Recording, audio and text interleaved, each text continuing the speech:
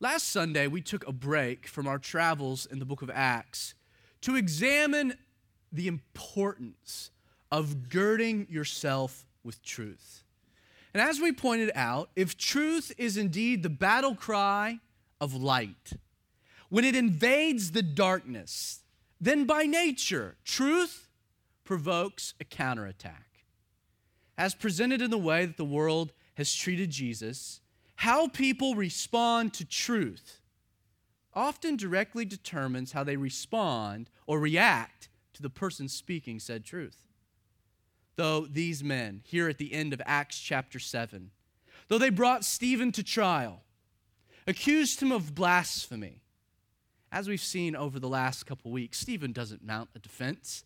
Instead, he turns the tables. He flips the script. Instead, Stephen goes back to their history. He uses Scripture, and he puts these men on trial themselves. And the verdict? Well, we're told that these religious leaders were stiff-necked. They were stubborn. They were uncircumcised in heart. On the outward appearance, they looked as though they were following God, but their heart wasn't tuned to the Lord. They were uncircumcised in heart and ears, always resisting the Holy Spirit. Well, it's a pretty bold claim. It's a verdict from on high. It's truth. These men fit this description. But as we're about to see in the way that they end up now reacting to Stephen, when a person opposes the truth, they will inevitably oppose the truth speaker. None truer than the story of Stephen. In much the same way as their fathers, even knowing the truth, these religious men who had heard Jesus speak, who had seen the grace in which he died, who heard the rumors of the resurrection to the point that they tried to cover it up, these men knowing the truth, the outpouring of the Holy Spirit, the incredible signs and wonders performed by the apostles, the words of Stephen, we're told that they were resisting. They were still resisting. Literally, they were opposing or striving against the will of God. And Stephen, when he closes his sermon, he leaves them not with a word of condemnation, but a word of encouragement. Though they had been stiff-necked and uncircumcised in heart of ears, though they had resisted Jesus and the Holy Spirit, though they had done all of these things, if they at this point, and it's the heart of the preacher, to the audience, if they would stop resisting, then God was more than willing to give them a second chance if only they had accepted Christ. Well, verse 54. We left off verse 53. We pick up with verse 54, Acts 7. When they heard these things, they were cut to the heart, and they gnashed at him with their teeth. Luke, our author, tells us that as a result of Stephen's message, two things take place. First, they were cut to the heart. The truth, literally, was like a dagger that was piercing their very souls. They knew what Stephen was saying was true, and yet their collective conscience bore witness that they couldn't accept it. They were prideful. They refused to humble themselves. They were cut. They knew it. They could feel it. They could sense it. But their reaction? They gnash at him with their teeth. While being cut to the heart might have been the spiritual response, because they now doubled down on their resistance, this gnashing, or literally grinding of their teeth, describes the physical reaction. They're so mad. They're cut to the heart. They sense the conviction. They resist the conviction. They lash out in a physical opposition. They gnaw at him. You know how annoying it is to hear grinding of the teeth? I've been told that I do that when I sleep. It doesn't bother me because I'm sleeping, but it drives my wife nuts. The grinding of the teeth, like the gears are turning. They're upset. Instead of repentance, they're filled with hatred, with indignation. It's been said that spiritual resistance of the truth often leads to a physical offensive towards the truth. But Stephen, verse 55, being full of the Holy Spirit, he gazes into heaven and he sees the glory of God and Jesus standing at the right hand of God. And Stephen declares, he says, "Look, I see the heavens opened and the Son of Man standing at the right hand of God." These two words, "but he." It's Luke's intention to establish contrast. He describes the reaction of the religious leaders, and then he uses these two words, "but he," then he speaks of Stephen. He's setting up a contrast between the reaction of those who oppose the truth and Stephen, a man who's doing what? Who is standing for the truth. While these men were resisting the Holy Spirit, what was Stephen doing? He was full of the Holy Spirit. And this detail is important because it's kind of in some ways the verdict on Stephen. It indicated God's pleasure in his character, God's acceptance of his service, and God's equipping for what would inevitably, undoubtedly, come next. Imagine the scene. Stephen, he's standing there before a group of men who are so mad at him that they're literally grinding their teeth in hatred. Not to mention, this group of men have the power and authority. They hold Stephen's life in their hands. It's pretty ominous. It's pretty intimidating. I mean, that's an in-your-face situation, a tough proposition. And yet, in the same moment, while these men are losing their minds, what's happening with Stephen? Instead of becoming overwhelmed with a potentially hostile situation right in front of him, we're told that Stephen does what? Is he worried about them? No. We're told that he gazes up to heaven. Literally, the phrase is that he fixed his eyes upon heaven. Now note, the language indicates that Stephen, in doing this, he was making a conscious decision. He's faced with these men like ravenous dogs, grinding their teeth. They're upset. They hold his life in their hands. They're powerful people. They've already showed hostility towards Christianity. And in the face of this, he makes a decision. This is what Luke is painting the picture of, to get his eyes off of these men and instead onto heaven. And what did he see? Luke tells us he saw in heaven the glory of God and Jesus standing at the right hand of God. Now, while this is amazing in its own right, don't overlook the incredible implications of Stephen's example. When you, upon standing for truth, find yourself in opposition to a world that seeks you harm, when you find yourself under the threat of a growing persecution, face to face with hostility, when you are in a situation where there is no doubt that you will suffer for the sake of Christ Jesus. In that moment, when faced with such an enemy, the key is to get your eyes off of the situation in front of you by doing what? By fixing your eyes on heaven.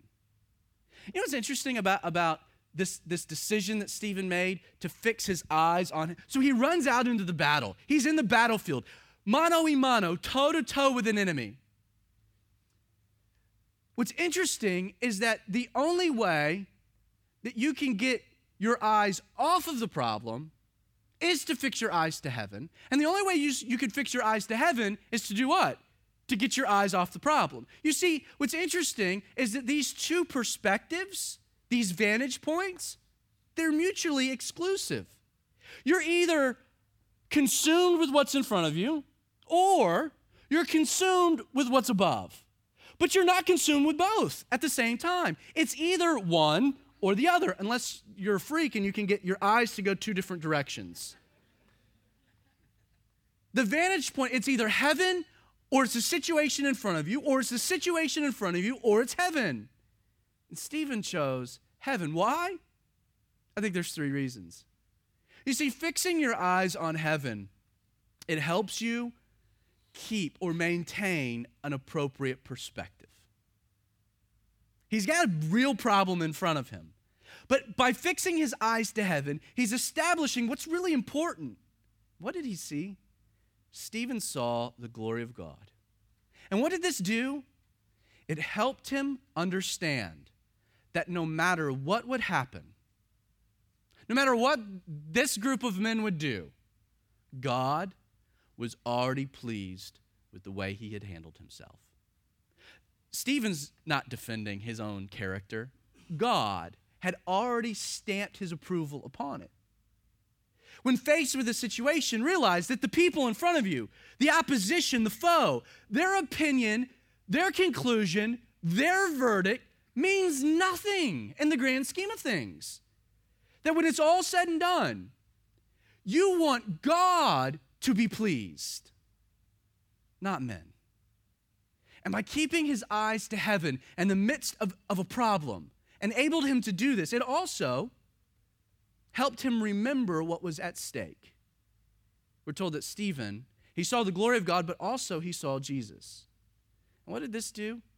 It helped him remember that no matter what would happen next, the way in which he handled this situation mattered. Why? For he represented Jesus. You see, he was able to look to heaven and see the glory of God. He knew that God was pleased with what he had done, with who he was. God had already been approving, but now he sees Jesus. And he realizes that no matter what comes next, how he handles that situation matters greatly. For eternity is at stake. For Jesus is watching. Realize Stephen is there not on his own. He's been sent by Jesus. He's an ambassador of Christ. He represents more than himself or the church. He represents the Savior, the King, the benevolent one.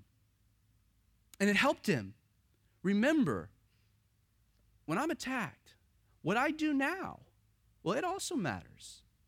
Thirdly, fixing your eyes on heaven, it helps you access the strength to endure.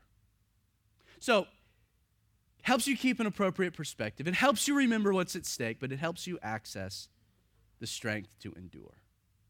You know, it's often so much easier to find a solution to a problem when you get your eyes off the problem. Have you ever discovered that? There are times that, let's say I'm working on something and I'm stuck.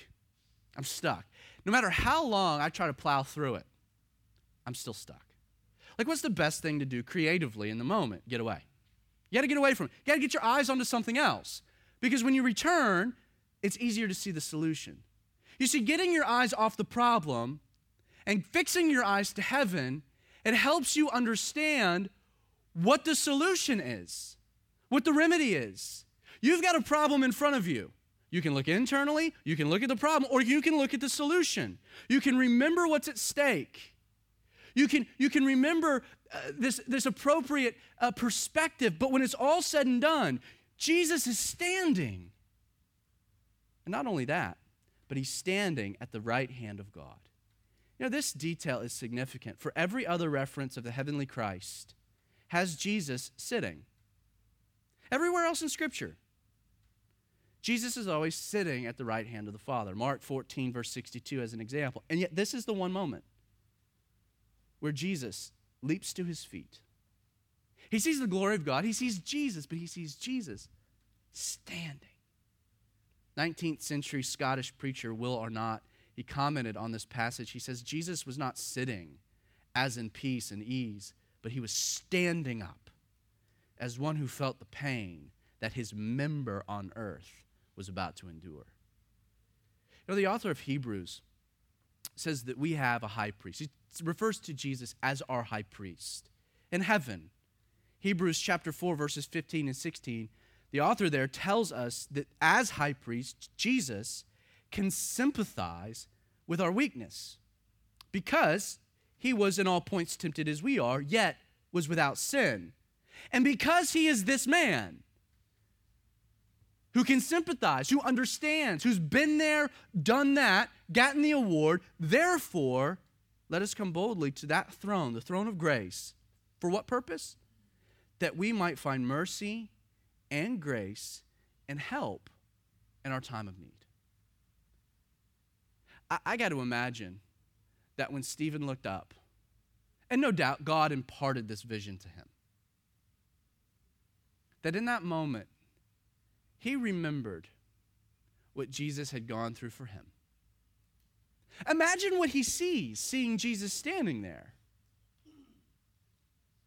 He sees a man who's as though he's a lamb who's been led to the slaughter. It is Jesus, but it is a Jesus who still bears in his own flesh the scars of the cross, the wounds in his head, in his hands, and his side. He sees Jesus in glory. And Stephen remembers that often in order to get to glory, we must first go through suffering. And he's encouraged. And Jesus is there saying, I got you, bud. He's rooting him on. It's amazing what the human spirit can endure, can persevere through, if we have someone there cheering us along, isn't it? Just a little exhortation, a little encouragement, a little attaboy. And it's amazing what we can do. Now, following this vision, Stephen declares for the whole assembly to hear. One thing to see this vision. It's another thing to make it clear what it is you're seeing in front of a group of men that are really upset with you. He says, look, as if they could see it. I see the heavens opened and the Son of Man standing at the right hand of God. Now, in using this phrase, the Son of Man, it's as though Stephen is holding out a piece of red meat to the pack of dogs, that nothing's holding them back. I mean, he's giving them what they want.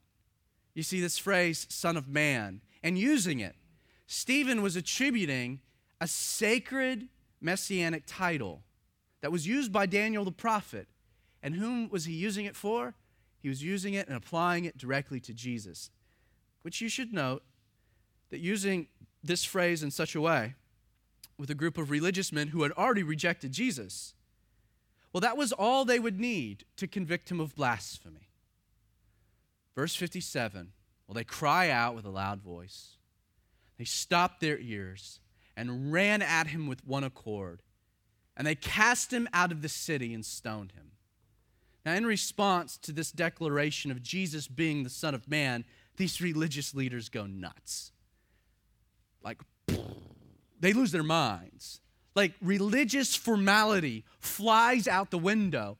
And what comes next can only be described as pure and utter chaos. This is the scene before us. First, they cried out with a loud voice.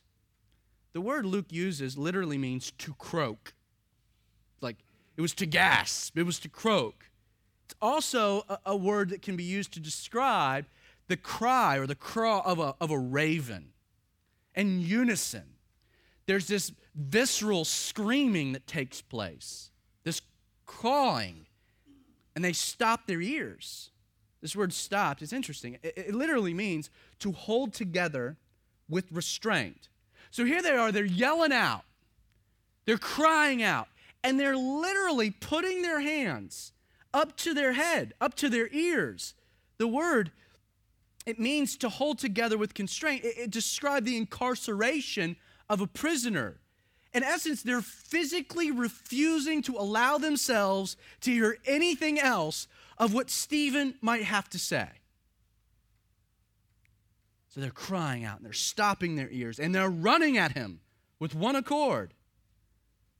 Literally, in the text, this phrase, ran at him, should be better translated, ran upon him.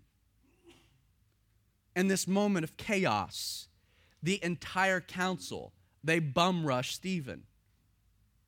This phrase, that they ran at him, it's used in another passage of Scripture. If you recall in Mark 5, verse 13, Jesus, he casts some demons out of a man. And the demons want some kind of inhabitation. So what does Jesus do? He casts them out into a group of swine. And because the demons and the swine, it doesn't really mix very well, the swine go crazy to the point that they lose their minds. They go running off of a cliff into the Sea of Galilee. like this uncontrollable kind of rage. It's the same phrase we find here. And what do? They take him, they cast him out of the city, and they stoned him. Stephen, he's immediately consumed, and this wave of violence that's flowing his direction.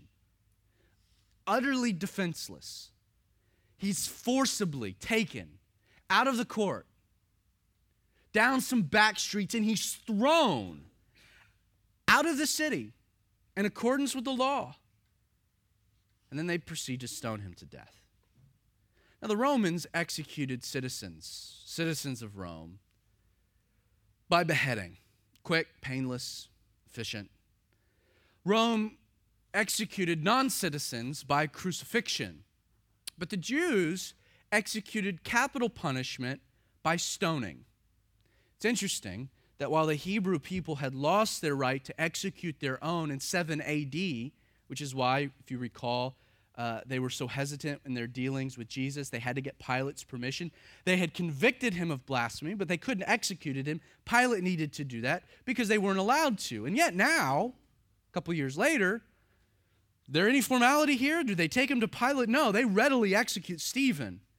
And some scholars have kind of pointed, like, how do you explain this? How can you provide a remedy?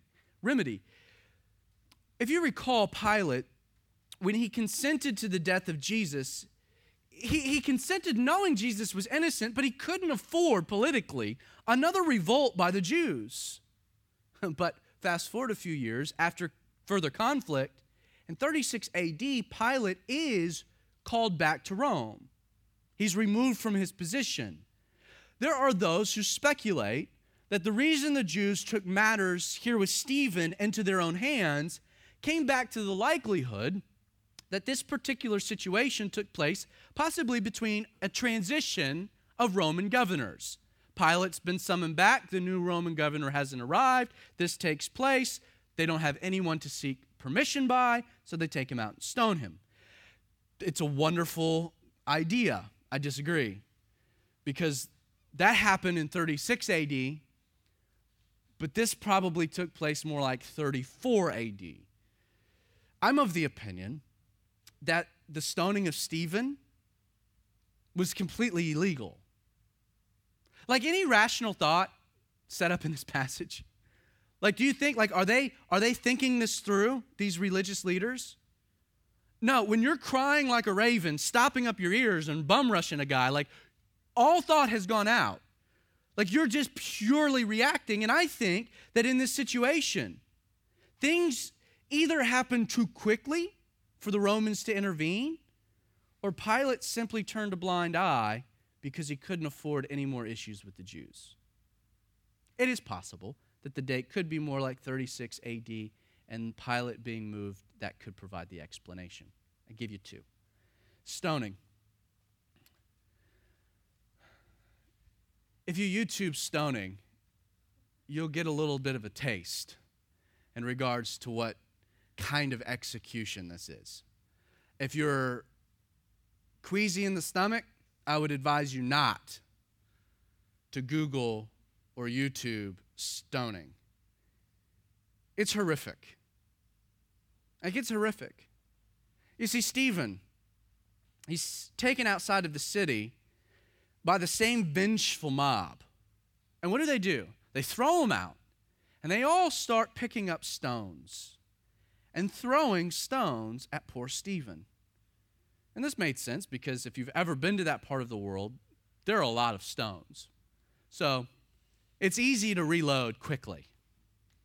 So Stephen is there, and his natural reflexes would initially give him some kind of like defense. You know, like a twisted game of dodgeball. But over time, one stone would land after another. He would become exhausted. They've got him surrounded. They're pummeling him. At some point, he would just be brought to his knees because of the onslaught. And this is the part of a stoning that most people don't understand or don't realize. Once you fall to your knees, once Stephen took a knee, he was now in a completely indefensible and vulnerable position. It's hard to dodge anything on your knees. But at that point, there would be someone within the mob, often assigned, who would quickly approach Stephen with a large stone, and he would crush his head.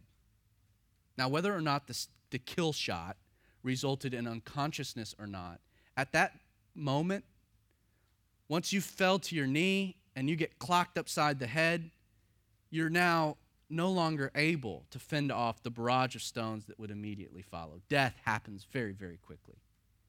According to the law, stoning, it was designed so that no one individual could be identified as the executioner. It was capital punishment in such a way that it was actually done literally by the entire community. Well, we're told in verse 58 that the witnesses, they laid down their clothes at the feet of a young man named Saul. And they stoned Stephen as he was calling on God, saying, "Lord Jesus, receive my spirit." Then he knelt down. He cried out with a loud voice, "Lord, do not charge them with this sin."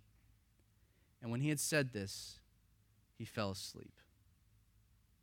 The witnesses. The witnesses. According to the law, those who made the accusations against Stephen were required to throw the first stones. The idea behind this contingency in the law was that it would kind of defer false accusations, like it would be a deterrent, a safeguard against an unjust conviction. It would be one thing to falsely accuse someone. It would be another thing to brutally stone them to death. But the witnesses were required to participate. And what's amazing to me is that the very men who knew that they had propagated a lie concerning Stephen, these very men who knew the accusations were false, they were still willing to brutally take the life of an innocent man. I'm all right with the guilty going down. But if you know someone's innocent, that goes to a level of depravity that's not often seen. It would appear likely as an explanation that the stoning, that killing Stephen in such a way, had been the intention all along. That the reason they brought the accusations was that this is what they wanted to do. So here's Stephen. He's taking a pounding. And Luke tells us that as he's taking a pounding, rock after rock after rock, what's he doing? He's calling on God, saying, "Lord Jesus, receive my spirit." And the tense is that this is something that's repetitive, that he's repeating it over and over and over again. You know, when many of us would be appealing for mercy, the mercy of the executioners, while there might be a few of us that would be levying our own accusations against those who are meaning us harm, Stephen, he's never taken his eyes off of heaven, has he? Now, he's kept his eyes fixed there. He recognizes his fate has been sealed, and so courageously he echoes the words of Jesus, right? The same words used by Jesus on the cross. Receive, or literally take hold of my spirit. Luke then tells us that Stephen knelt down. He's no longer able to defend himself. This faithful servant knows that the end is near. I'm sure through blood and sweat, he can see a man quickly approaching. He knows the kill shot is coming. And so with one final burst of energy, Luke tells us he cries out with a loud voice, "Fire, rain down from heaven and consume my..." No, he says, "Lord, do not charge them with this sin." That's amazing. I think it's in some ways convicting, because that's not my attitude towards my enemies, is it? Those who have meant me harm, Lord, forgive them. It's not part of my conscious awareness. Strike them, kill them, destroy them, or at least make them miserable. Boils, I pray that from time to time. It's happened in the Old Testament. That'd be a good way to go. Speaking ill against Zach, and you wake up and you have boils all over you. Stephen, this is not his attitude at all. He's fixed his eyes on Jesus, hasn't he? And he echoes what Jesus says, Lord, receive my spirit. But he also says exactly what Jesus said again from the cross. Jesus' final words, Father, forgive them, for they know not what they do. Stephen, he asks that God would show these men mercy. You know, it's evident that the very faith Stephen demonstrated in life, he was also demonstrating in death. You know, you learn a lot about the way a person dies.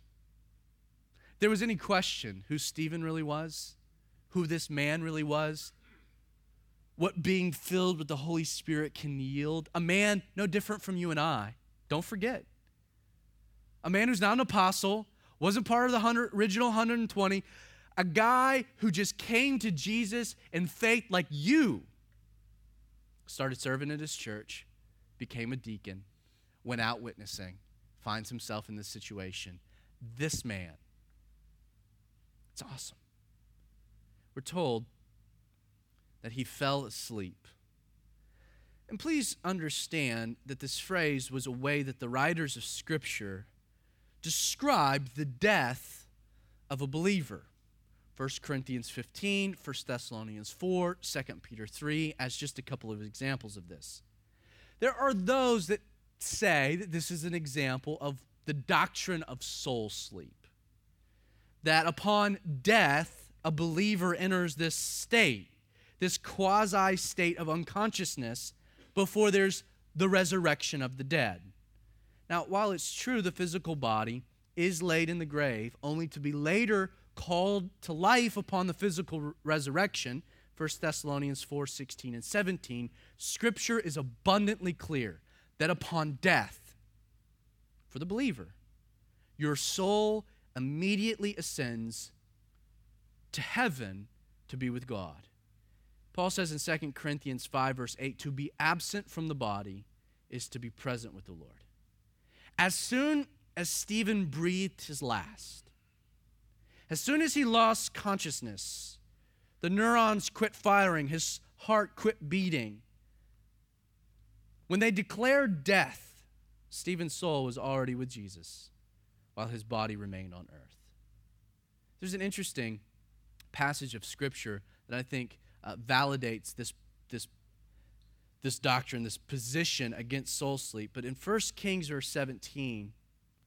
chapter 17, following the death of this little boy, we're told that Elijah, interesting, he stretches himself on the child 3 times. He cries out to the Lord, says, "O Lord, my God, I pray, let this child's soul come back to him." So the child's dead. And the Lord heard the voice of Elijah, and the soul of the child came back to him, and he was revived. So once again, the child dies, his soul departs. Bummer for the kid. He's got to come back. Like, I think, like, the guy my heart hurts for the most in Scripture, you know, you're reading through the Gospel of John and you read of Lazarus coming back from the dead, and you're like, dang, 4 days in heaven and you could have come back to this mess? Like, what a bummer. And he'd die again. Only God died twice. Now, Stephen, we look at the story, tragic result, he dies. He's martyred, loses his life for Jesus. And as I, in my own study time, tried to move forward into chapter 8, I don't know if you're like me, but I'm left wondering, like, why would God send Stephen, a gifted and faithful servant, into a situation knowing full well that he'd lose his life in the process? Am I the only one that kind of gets to a passage like this and think, what? Like, this is the first guy to die in the book of Acts. This is the first Christian recorded death after the ascension of Jesus. And you get to this point and you're like, wait a second. This isn't how the story was supposed to end. Stephen, this guy just like me. He goes in, he's valiant, he's courageous, he's bold, he's looking at authority, the status quo, he's challenging it, he's laying it down. You uncircumcised and hard of ears, and then there's supposed to be a revival. And Stephen is supposed to go on tour. And he's supposed to be writing books. And him and James Dobson are supposed to take... You get to this point and you're just like, ugh. This stinks. God, what? Why? You know, because of our Western sensibilities, it's a reality that the death of Stephen, it's a tough pill to swallow. Like, I grapple with the question of why his life had to end prematurely. Why couldn't have God granted one of those cool moments, like when Jesus has enemies running at him? He goes invisible and walks through them out to the other side and fully, why couldn't have that happened with Stephen? I mean, God's powerful enough. Why did his life end prematurely? I mean, really, in my mind, if you kind of work this out, you kind of get to Acts 7 and you think, well, maybe this story presents nothing more than the tragic tale of unachieved or even wasted potential. It's the only sermon he teaches that we know of. No one converts and he dies. What a waste. You know, while this is a natural reaction when we find ourselves coping or trying to cope with the untimely death of a great hero of the faith, this perspective, while genuine, it loses sight of three key realities. And these are the things I had to remind myself. As I'm studying and working myself through chapter 7, and I get to this moment where he's stoned to death just for being faithful. It's not like he was in sin. He's just following Jesus, being his hands and feet, letting the Holy Spirit live through him. He's doing everything right, and he dies brutally. And for me, I had to come back to three realities. And the first one, it's a little controversial, but it's true. Death is a reward for the follower of Jesus. You see, I process this like what happened to Stephen's a bummer for Stephen. It's not a bummer for Stephen in the slightest. Like in this moment, he dies and he's with Jesus. He's out of this place. You know, if you fully comprehend what it means to follow Jesus, then you understand the reality that you died long ago. And if you don't understand this reality, you need to pay attention to what I'm going to say. Scripture teaches that when you surrender your life to Jesus, that life is no longer your own, and this earth is no longer your home. Remember, Jesus told the rich young ruler, sell everything you have, take up your cross, and follow me.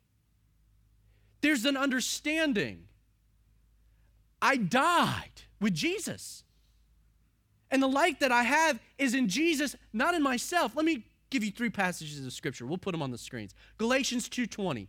I have been crucified with Christ. It is no longer I who live, but Christ. No longer I who live. Catch it? But what? But Christ lives in me. And the life which I now live in the flesh, I live by faith in the Son of God who loved me and gave himself for me. 2 Corinthians 5:15. Christ died for all, that those who live should no longer live for themselves, but for him who died for them and rose again. Colossians 3:1-4. Seek those things which are above, where Christ is, sitting at the right hand of God. Set your mind on things above, not on things on earth, for what? You died. And your life is hidden with Christ in God. When Christ, who is our life, appears, you also will appear with him in glory. Read Romans 6 as well. Paul speaks extensively about this concept. Over the last few weeks, we've been looking at the life of Stephen. And in doing so, we've talked a lot about what it means to be a witness. But you know what's interesting about this word witness? It's the same Greek word that we actually get our word martyr from. A witness is a martyr. You see, a witness describes a person who is willing to die for another, or in this context, a person who has already laid down their life for Jesus. In Acts 1, Jesus called us to what? To be witnesses to me. Meaning martyrdom isn't something we do, it's something we surrender to. I'm dead. Zach Adams is dead. Whatever benefit I am for Jesus and he alone. And it's this reality. Stephen as a witness, you can't martyr him. He's already martyred. He's already a witness. And because he has this mindset, he has boldness. And he's also very dangerous. I mean, how do you kill a man who's already dead? How do you take the life of a man who's already given that life away? Stephen understood that death wasn't the end of life, but was instead the very moment he'd finally start living. Stephen understood that in death, he really had nothing to lose and had everything to gain. These men couldn't take his life. Jesus held it. He'd never die. He'd be transformed into glory. And in the moment his physical dwelling breathed his last, he was given this glory and rewarded with heavenly treasure. 2 Corinthians 5, verses 1 through 5, we're told, "For we know that if our earthly house, this tent, is destroyed, we have a building from God, a house not made with hands, eternal in the heavens." Then he says, "Now he who has prepared us for this thing is God, who has also given us the Spirit as a guarantee." So when I look at this passage, and I'm like, Stephen dies? That's the end? That's the story? You're kidding me? I have to remind myself, no, that's not the end of the story at all. Matter of fact, that's the greatest moment of that man's life. Like literally, it is the greatest moment of his entire existence. Because now he's in heaven. Now, I'm sure there's loss for us. Loss for his friends, the other church members. But for Stephen, God was rewarding him for faithfulness. Death wasn't taking anything away. The second thing I have to kind of remind myself about, and we've talked about this before, so I'm going to kind of work through it quickly, but that God evaluates success based on faithfulness. Like sadly, we assume Stephen's life was kind of a wasted potential because we're often more focused on what a person accomplishes for Christ rather than who that person is in Christ. We, even in our 21st century Christian culture, we have a tendency to exalt results over integrity, accolades over character. Stephen was rewarded with none other than heaven itself, not because of some great ministry he started, not because of a movement he initiated, or even a soul he saved, because we're not told of any. Stephen was rewarded simply because Jesus stood up, cheered him on, and then said, "Well done, good and faithful servant. Enter into the rest of your Lord." You look at that man, and you see death. You're like, oh. You see wasted potential. You're like, ah. But that was what he was designed for. That was the moment he had been created for. That's what God, the King, had sent his servant to do. And our job is not to determine the activity, but to be faithful in it. So Stephen is rewarded in death. And in this moment, what takes place? He's found very faithful. He was extraordinarily successful. But then there's the third thing that I have to remind myself, and we'll close with this, that there is a divine purpose behind everything that God does. You know, I don't find it to be an accident that in the religious leaders' rejection of Stephen, we find all three members of the Godhead represented. Did you notice that? We're told that Stephen was filled with the Holy Spirit, saw Jesus standing, where? The right hand of God. Now, this is significant because from an overarching, a big picture perspective of Scripture, the act of rejecting and killing Stephen placed these Jewish leaders into a very precarious situation. Before sending Jesus, God had sent to the religious leaders of Israel many prophets, Moses, Elijah, Elisha, Isaiah, Jeremiah, among others, before he finally sent John the Baptist. But the sad story is that the Jews rallied around, accepted any of them? No. They stubbornly rejected the lot of them. These men were already guilty of rejecting the witness of the Father. Then God sent to Israel his only begotten Son. And Jesus lived among the people. He taught the people. He performed signs and wonders for the people. But tragically, in the end, they rejected and killed. So they were guilty of rejecting the Father, and they were guilty of rejecting the witness of the Son. So it's not an accident that the book of Acts transitions from the earthly ministry of Jesus to the arrival of the third member of the Trinity, the Holy Spirit, with then what? The first 7 chapters of Acts focusing specifically on God's revelation by the Spirit through the church to the Hebrew people. Jesus even told his followers before ascending to heaven in Acts 1:8, receive the power of the Holy Spirit when it's come upon you to be witnesses of me first in Jerusalem, second Judea, Samaria, and then to the ends of the earth. You see, after initially receiving the Holy Spirit, Jesus sends to these religious leaders whom? He sends to them Peter and John on 2 occasions.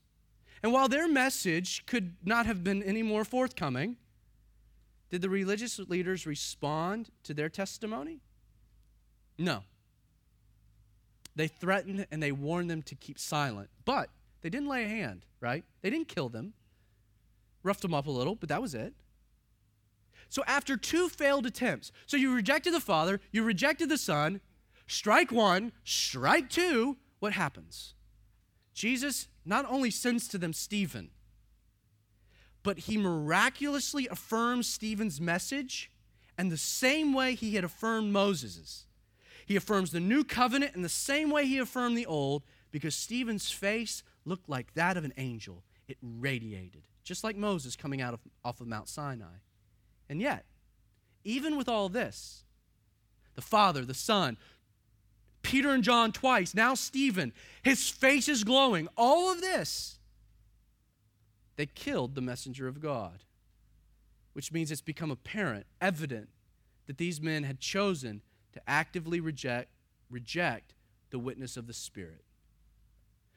Why did God send Stephen knowing these religious leaders would kill him? I'm convinced Stephen, he served a strategic and divine purpose in God's plan. This is why. For he presented Israel a final opportunity to repent before God sent judgment. I think Stephen should be on the Mount Rushmore of the prophets. That Stephen, in many ways, is old school, Old Testament, like Jeremiah and Isaiah of old. That he sent to Israel, like all of the prophets before, saying, there is judgment coming, and you need to wake up. It's unique. In many ways, I'm of the opinion that Stephen was God's final prophet to Israel. Final prophet to Judah. You know, it's not an accident that Stephen's indictment focused not only on the men standing before him, but on the nation as a whole. He says, as your fathers had done. You see, what made their rejection of Stephen so devastating is that they were in actuality rejecting the final revelation of God. And please pay attention, because this is so dangerous. While you can reject the revelation of the Father, and you can reject the revelation of the Son, once you oppose the work of God's Holy Spirit through the church, nothing else follows. There's no longer hope. You see, with this in mind, it should come as no surprise that following Acts 7, the entire book of Acts transitions immediately away from what God was doing in Jerusalem to where? Chapters 8 and 12, with the gospel going to Judea and Samaria, and chapters 13 and 28, talking about how the gospel spread across the world. Even the Apostle Paul, and we'll get to this later, he would find himself before the Jewish people in Acts 22, and the same group of religious leaders in Acts 23. But if you read those passages carefully, Paul is never presented an opportunity to present the gospel. When he's talking to the people, he blurts out Gentile, and they go crazy. And then he talks about the resurrection before he can ever talk about Jesus, and they go crazy. Paul's never given the opportunity to present the gospel. One could rightly argue that the fate of Israel had been sealed when they rejected and killed Stephen. Now, before we close, I want to give you a warning for anyone that's here rejecting, resisting the witness of the Holy Spirit through a believer, a friend, someone that's been sharing their faith and telling you about Jesus, and you've been resisting it. Please understand, if you're waiting for God to do something else, you'll be sorely disappointed. Nothing else follows. The Father worked in the Old Testament. Jesus worked in those 3.5 years. But today, if you want the revelation of God, it's by the Holy Spirit, through His Word, through us, through Christians. And please note, in death, the believer has nothing to lose and everything to gain.